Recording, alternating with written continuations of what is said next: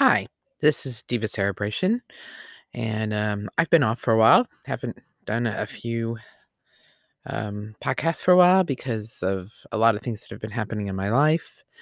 COVID-19 has taken its toll on all of us, as well as taken its toll on me.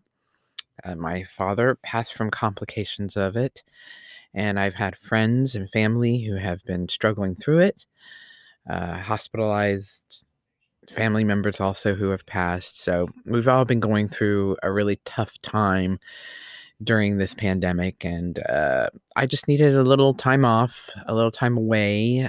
Wasn't really feeling in the podcasting mood at the moment, so I decided to step back for a little while and just kind of concentrate on what I needed to do for family, friends, and myself. And also not to, bring any kind of a depressing mood to my podcast, I guess. But I am back, and there's a reason that I decided to make a podcast, and this one is because of the Fight for 15,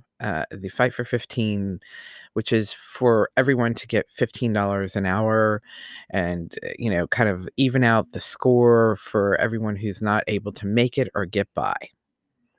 So I've really been a supporter of the Fight for 15 ever since it came out, which is now it's been years since it came out, and it's finally getting its day in court, I guess, or its day in Congress, um, because it's being considered by our current president. Thank God the last president is gone. Yes, I was not a supporter or fan of our last administration.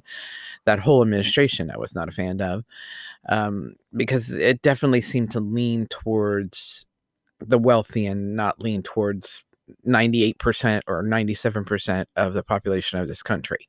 So that's why, Fight for 15 now being having more of a focus is a good thing. And recently, Bernie Sanders, who, if someone's listening to this later in life, Bernie Sanders was is a senator and has run for president a couple times, and without, has not, made it to that level at this point. But he has a huge following of people that support him. And he put out on his page, like, I don't agree with everything he says, but I agree with a lot of things he says, just as I don't agree with everything that a lot of candidates say, but there are a lot of things that they say I agree with. So, you know, I'm not like a partisan person. If someone's saying something that makes common sense, I don't care what party they come from. It's common sense. And if it helps the people, then I agree with them. I don't care if they're Republican. I don't care if they're Democrat or Green Party or liberal or who they are. Common sense is common sense. And I'll support anyone in common sense, right? Or things that will help the country as a whole. So he put out on his page that they were going to do the Fight for 15, and the plan was for it to be over the next 5 years. So they were slowly going to raise the salary to 15 in 5 years. Worst thing I'd ever seen. Worst plan I'd ever seen, because Fight for 15 should have been done 10, 15 years ago. The minimum wage has stayed stagnant for almost 20 years, and it has not raised. I can remember, thinking, "Wow, the minimum wage has not been changed," because I got out of college and, I used to make minimum wage, but, I've gone beyond minimum wage at this point. And during, a time in my city when companies were moving out and jobs were becoming scarce, I started going back to, regular jobs because all the other jobs were leaving. Companies were leaving. The companies that I was working for had closed down or moved out of town. And so I was looking for another job, and shocked to find out minimum wage had not raised. And I think a lot of people who are not on minimum wage don't know that. I think a lot of people are not aware that it has not raised for years. And I was like, "Oh my god, I have to go back to a job making that?" It hasn't even raised in 20 years, and it is has not taken into cost of living. It has not taken into inflation. And all of that has not been considered in raising the minimum wage. Every year, the minimum wage should be raised. I've worked at jobs where they give you a raised wage based on cost of living and just taxes or whatever. I mean, based on inflation. They will give you a raise. Companies that just automatically give you a raise. So, see, I'm thinking they're not being nice about that. They're just doing it because the minimum wage is raising every year. No, no, no, no, no. They were actually being conscientious, trying to keep their employees around because other companies could steal you away because they were paying more money. So they wanted to make sure that you didn't walk and go somewhere else after they had put a lot of training, money, and experience into you and time. Basically, I think people have to remember that if a company has kept you with them, they have trained you, they have given you more experience, they've put a lot of money into you. And so for you to walk away is not a good thing for them, and it's actually not very nice of you to do if they have given you what they should have given you, which is the experience, the training, and if they're giving you health insurance, et cetera, et cetera, et cetera. There are benefits for staying with a company, and there are reasons why you stay with a company because they've been good to you. Anyway, so, but we also know that those loyalties have been blurred because companies will just cut everybody and not even care. And you're like, well, I've just given you the best years of my life. Well, it used to be an even exchange. I kept you on and helped you with your life. Therefore, you've given me the years of your life. It was like an even exchange when you were employer-employee. It's not that way anymore. It's all about the bottom line, who can make more money. And now we're finding out that the minimum wage has not raised. I was shocked. I was shocked because I, again, had not been on minimum wage for years. So to find that out and then to find out that it has stayed stagnant for almost 20 years, I just really didn't understand how people were making it on minimum wage. And I, like a lot of people who had already gone beyond minimum wage and had been paid better, assumed that it had been raising every year. So I think that when people have a bad attitude about people saying they want a higher minimum wage, it's because they don't understand that it hasn't risen and they don't understand the implications of that on people's lives.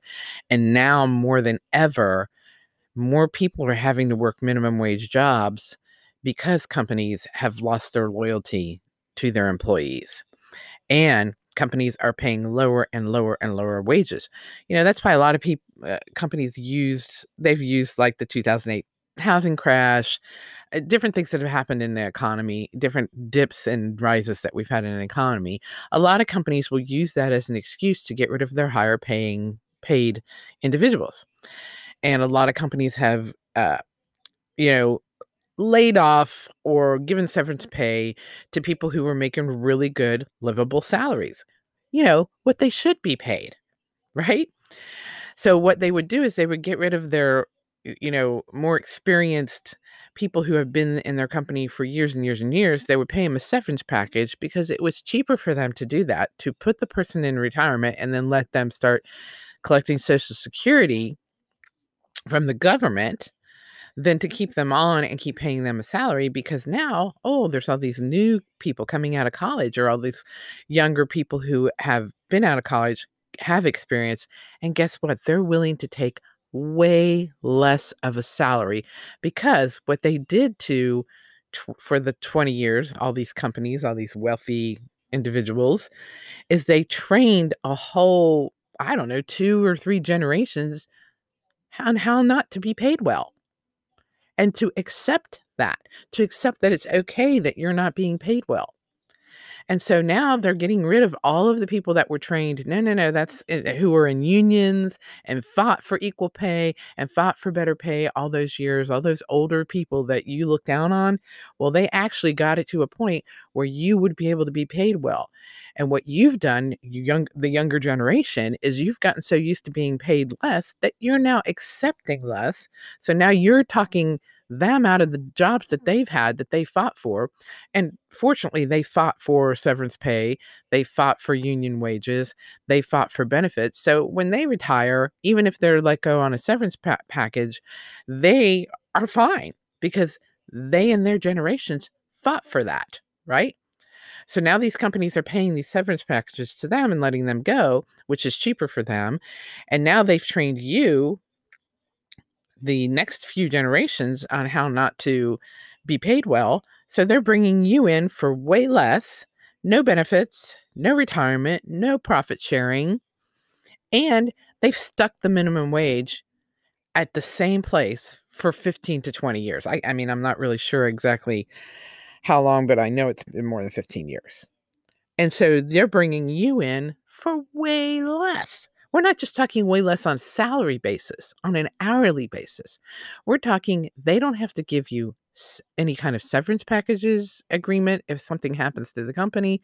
They're not giving you retirement. They're not giving you profit sharing. And they're certainly not paying for your insurance. I mean, there's a lot of people who have full-time jobs that are even what we would consider decent paying, and they still have to go down to assistance and apply for health insurance to get assistance with health insurance because their companies don't offer it. And their companies, oh, we can't afford to do that. Really? Then how are all these companies making millions, billions, and now trillions?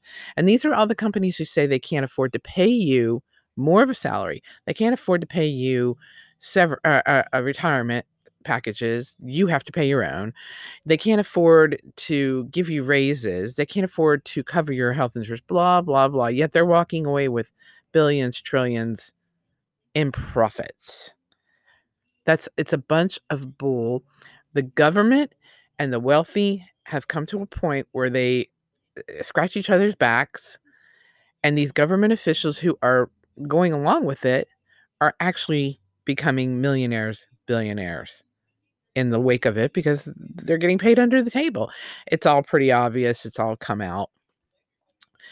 So now that's the system we're under. You all have been taught, all these younger generations have been taught that they don't deserve more than that. So now there's talks of unions coming back, and there's talks of, wages being raised, and all of these companies are just freaking out because now it's going to go back to where they were. They're not going to get to have all that money and be as powerful as they are anymore. And that's really what it's about, isn't it? It's about money brings power. And I used to think, why do people keep wanting more money than they really need? Well, it's not that they need the money, it's that the more money they have, the more power they have to be able to dictate how things go. And so the goal no longer goes to, being, oh, I need to make more money or I need to get to the next salary. Well, yeah, they want to make more money, but at this point, it's about, I need more power. Money will bring me more power. And it gets to be this, whereas before the making more money was an addiction, now it's, oh, I'm going to step up in a level of power. I'm going to be more powerful than the president. I'm going to be more powerful than country leaders. I'm going to be more powerful than people voting at the voting polls in America every year because I'm going to have money to be able to pay people off. I'm going to have money to be able to convince people to do things my way. I'm going to have money that brings me power. And that's really what this is all boiled down to and what I've been watching over the years. And it's kind of scary because when you really look at our country and other countries, we thought that we walked away from the monarchy. When we walked away from England, we thought that we became a democracy, but now it's starting to flip back to the way it used to be. And we are literally the wealthy who are powerful, who keep gaining more power, the more money that they earn. It's really starting to flip back to male dominated. And we're seeing that a lot, right? Male dominated. Most millionaires, billionaires, trillionaires are male. Even Amazon, his wife was the one who had the idea to start Amazon selling books online and selling things online. It was her idea. It was her concept, and she worked her butt off to make that happen. And guess what? Because we live in a patriarchal society, everybody thought it was him. No, no, no, no. It was her. She did that. That was her idea. That was her concept. That was her hard work doing that. He was some investment manager that she worked in an investment management place with her.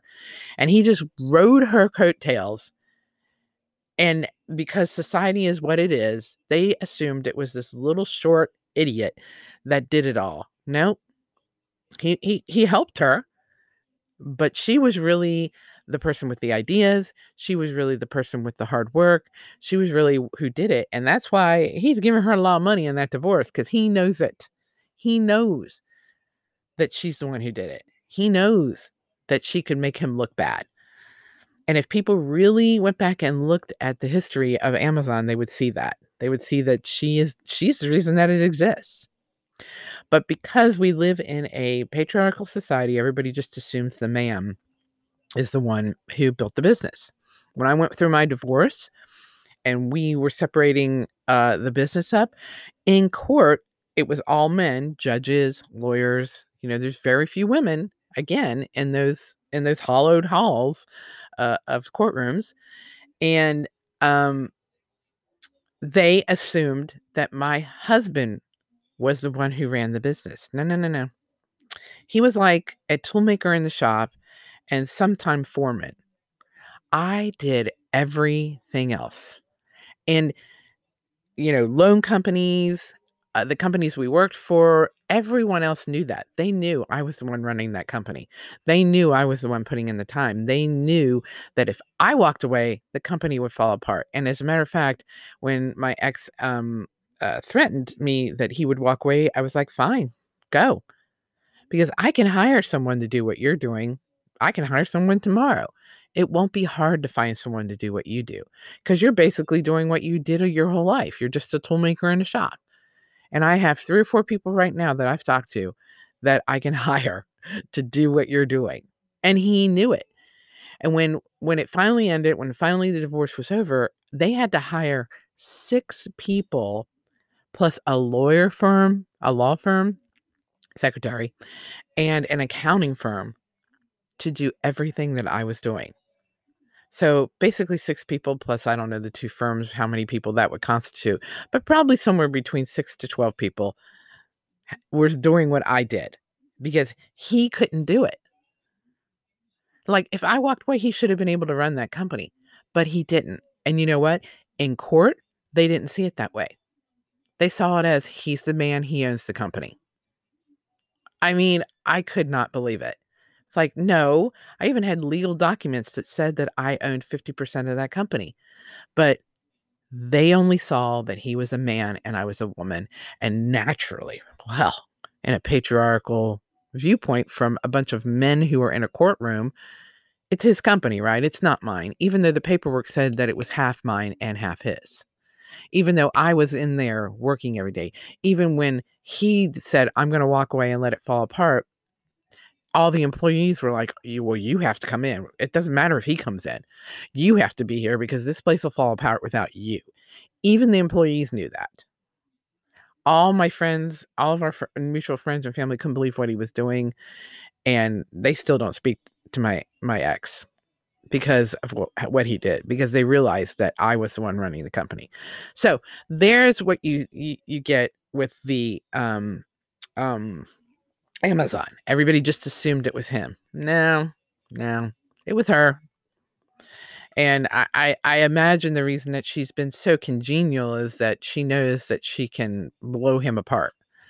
And she's still a big part of that company. She still has a lot to do with that company. She's on the board. She's one of the big cheeses still. So trust me, it may look like he's running the company, but I'm pretty sure she's still the big cheese. And they just don't talk about it because people don't want to accept that, do they? That a woman is actually running that company.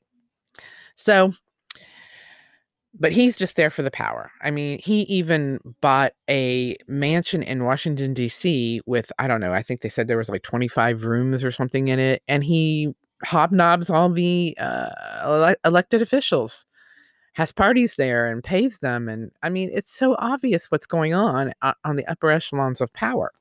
So we think we're not living in a monarchy, but it has flipped back to a monarchy. These elected officials, these wealthy millionaires, billionaires, trillionaires are the lords, kings, whatever it used to be. And we are the serfs.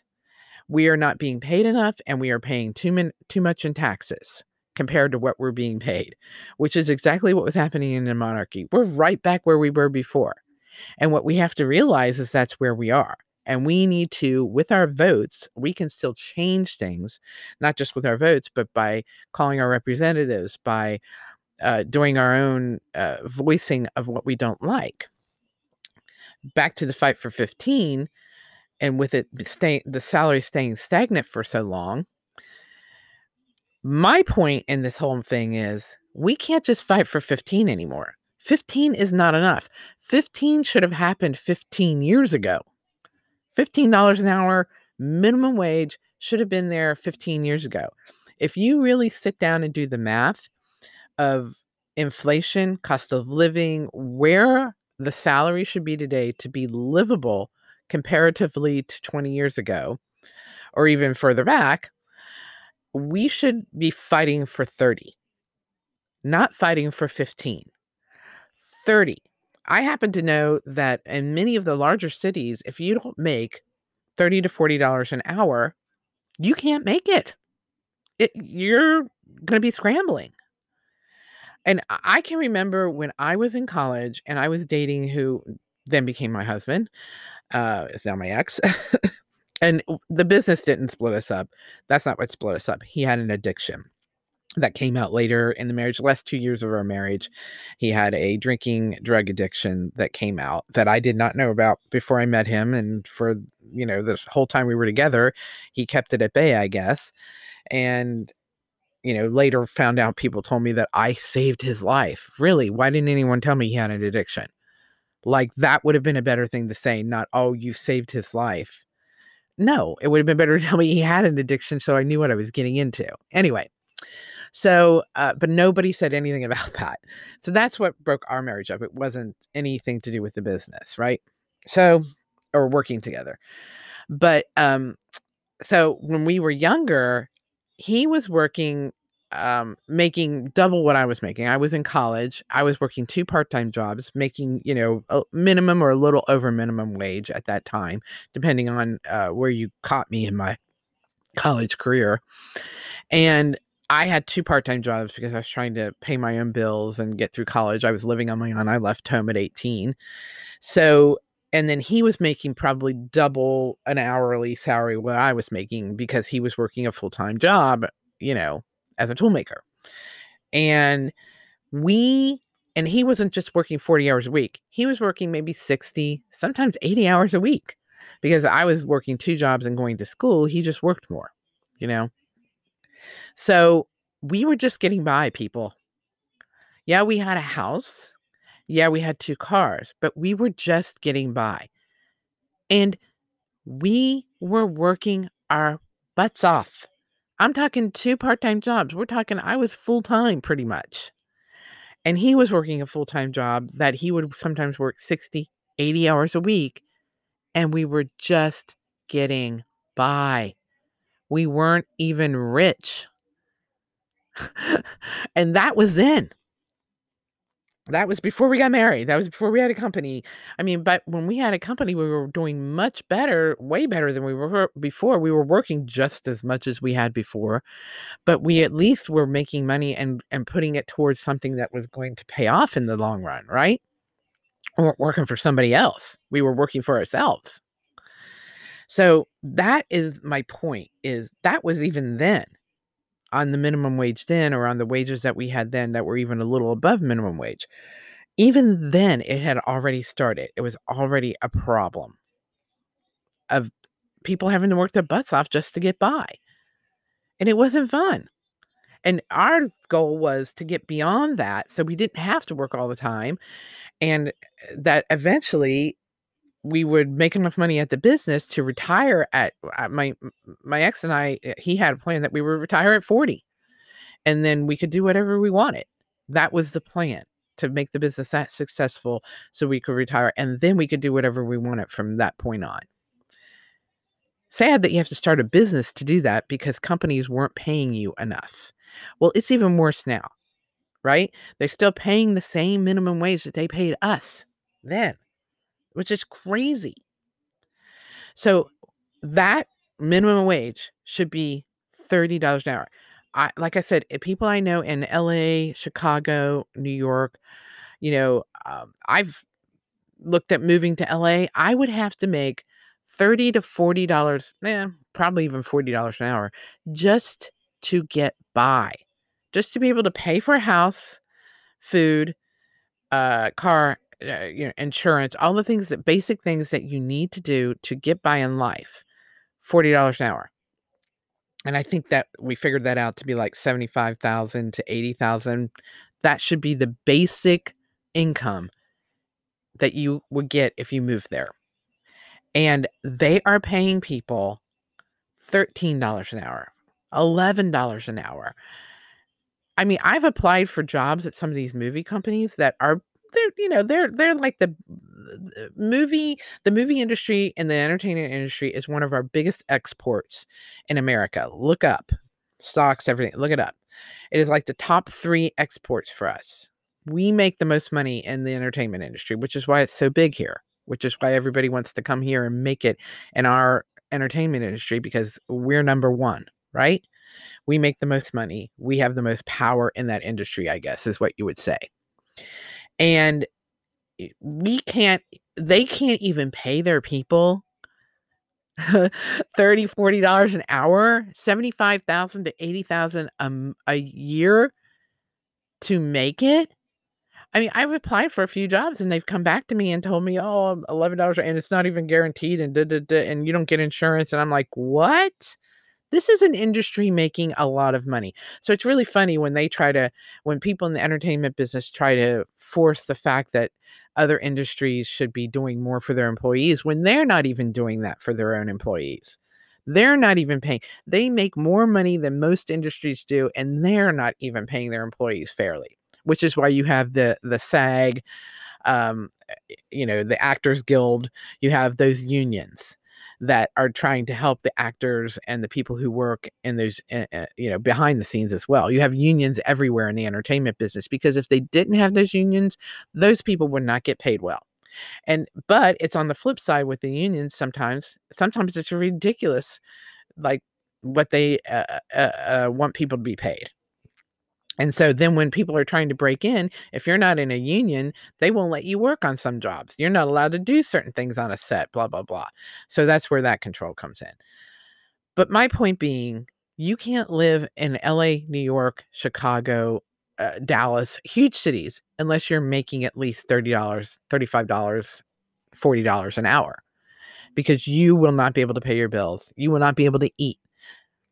And they are paying people $15 an hour there, and people are barely making it, right? So, and people say, well, in other parts of the country, $15 an hour is enough. No, it's not. And let's also make the point that other countries like Australia, Denmark, Norway, like the McDonald's thing, they're all paying $22 to $30 an hour in those other countries. McDonald's is. And they haven't raised the price of a Big Mac. Maybe 20 cents, 30 cents more for a Big Mac. So fight for 15 isn't enough. Fight for 30 is enough. And McDonald's and all these big corporations can afford to do it. They're just not doing it because you accept it. You're accepting what's going on. Now, I'm going to do a little research about statistics on what's really happening. But what we need to do as a group, as a country, is to really push that this not just be fight for 15, but it be fight for 30. And if it is fight for 15, then you have to cover medical insurance, retirement, and all the other things. So I'm going to do a little research. I'll be back for another podcast and maybe talk about this a little bit more. Until next time, this has been Diva Cerebration.